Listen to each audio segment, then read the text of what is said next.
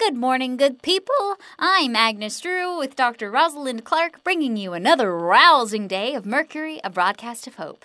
Today is day 424 since we've been back on the air. For all of you Max lovers out there, the change in the weather has made Max a little sick. Again. He's been nursing a sore throat and a sinus infection, and no one wants to hear a congested Fred Mertz on the radio. Sorry, Max, but it's true. I hope your latest tea concoction really works on him. I could barely sleep last night from all of his wheezing. Me too. I did the best I could with the herbs and botanicals I could find, but the way he was coughing this morning, I'm not sure if it's working. Kind of makes me miss those good old antibiotics of yesteryear. Any news this week? According to this letter, the Farmers' Council at St. Eloise is hosting a Christmas tree festival. Really? That's really normal. How are they able to pull that off? When is it? It says here, Saturday, December 15th.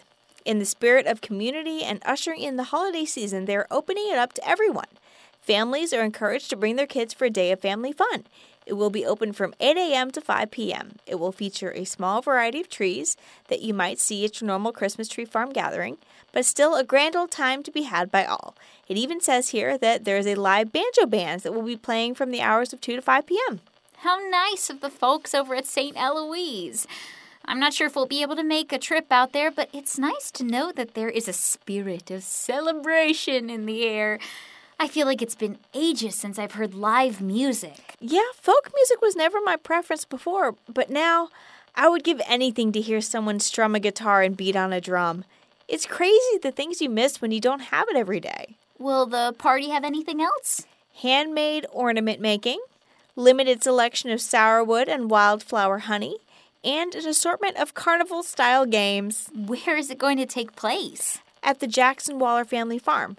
Oh, it says down here that all will be required to leave weapons at the entrance with marked security personnel. Armed farmers will patrol the perimeter to keep the zombies and other unwanted guests from disrupting the festival. Well, shout out to the folks down at the Jackson Waller farm. Oh, does it have an address? Let's see, an address. Right here.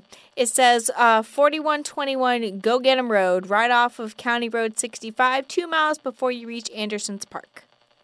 I think there's something on the back. Flip it over. Oh, they also left a note on the back of this letter saying that they love our show and listen almost every morning. Aw, thanks, you guys.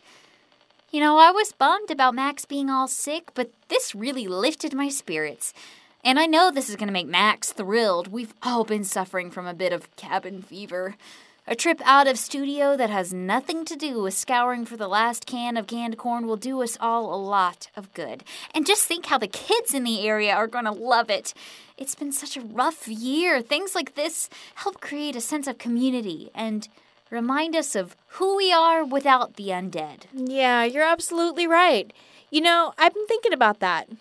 Ever since we passed the year mark of our broadcast, I've been thinking about the difference between us and the undead. How, if we're not careful, we can become mindless drones whose only existence is to find the next meal. As silly as it may be, things like this party remind me that the difference between us and them is that we get to have mindful, sensual, fulfilling, connected experiences, to never take that for granted. Truthfully speaking, if I were isolated somewhere, well, this would be a lot tougher, that's all. You all keep me going. And our devoted listeners, of course. You brought up something that stood out to me, the idea of isolation versus community.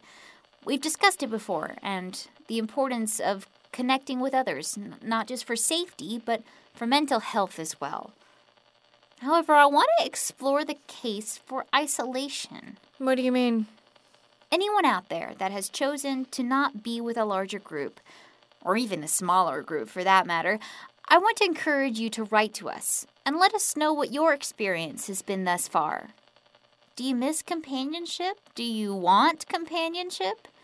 Have you struggled searching for food, shelter? When you come across strangers, do you feel that they perceive you as dangerous because you're a loner? Just tell us your stories. Send in your letters. I think it's important as we venture into a new society and rebuild civilization, we should make it a point to understand people and the decisions on how they decide to live their lives now. I was encouraged to talk about this when I came across an article once about this particular tribe that lived on an island in the Indian Ocean. They're known as the Sentinelese tribe and are considered to be one of the most isolated tribes in the world by many anthropologists. I've never had any direct dealings with the island, but I've heard about it in passing. I read that the Sentinelese is an indigenous tribe dating back to over 40,000 years ago. The island, which is about the size of Manhattan, sits in the Bay of Bengal between India and Myanmar. Sightings indicate that they have dark skin with thick peppercorn hair. It's assumed that they descended from African peoples who migrated from the continent. No scientist I've ever known has ever gone because it's against the law to actually sail there. The few times that people have visited, either the inhabitants kill them or the visitors make the inhabitants sick. I wonder whatever happened to them since the apocalypse. The last thing I remember hearing about the Sentinelese was that they had survived the tsunami that struck the Andaman Islands back in 2004. Do you think they survived the zombie apocalypse? It's hard to say. Given we don't know the mechanism that causes a human corpse to reanimate, it's a toss-up. On one hand, it may be the safest place in the whole world. Think about it. They're on an island surrounded by the Indian Ocean. Most people have never even heard of the North Sentinel Islands, so who would think to sail there in an uprising, which makes their chance of being bitten by an outsider almost nil. Conversely, the Sentinelese has violently ostracized themselves from the rest of the world for millennia, which means their immune systems are incredibly vulnerable. The common cold could kill them, much less the zombie apocalypse situation. If whatever this is airborne, I can't imagine the tribe being able to survive. Their systems just wouldn't be able to take it. Heck, we can't even take it. Given the evidence that we have, I'd rather choose the former versus the latter. In a lot of ways, the Sentinelese were probably the best prepared for an apocalypse. Untested immune systems aside, they have a leg up on using nature for food and weapons and living without electricity. No arguments there. Their diet is sourced directly from the elements. They use coconuts for carbohydrates and fats, animals for protein. Life for them pre-zombies is probably not that much different than life post-zombies. To our audience out there, given your current situation, would you choose to go to an island, isolated by yourself, with a near 1,000% certainty that no one would ever visit you, but you'll have all your basic needs? Or would you rather stay here, with people that you know, but also with zombies? Something to think about. Definitely something to think about. I think that's going to wrap up our show today. Signing off, this is Agnes Drew and Dr. Rosalind Clark. Take care of each other.